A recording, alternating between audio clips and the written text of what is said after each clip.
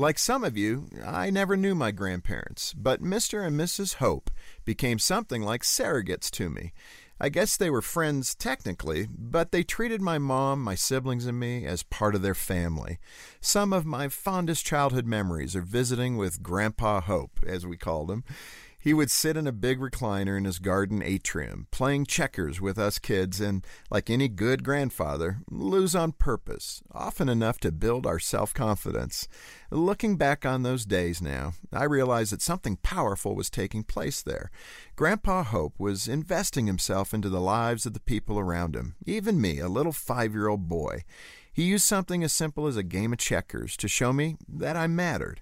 His mere presence was an affirmation that I was worth somebody's time.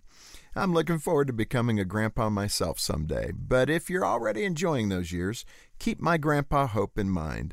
You have a unique opportunity to pass on important lessons about life, faith, and family. Children thrive when their grandparents find ways to connect with them and take an interest in their lives. If your grandkids live far away, do the best you can through phone calls, texts, or written letters. Your influence can reverberate throughout your family for generations. All you really have to do is just be there.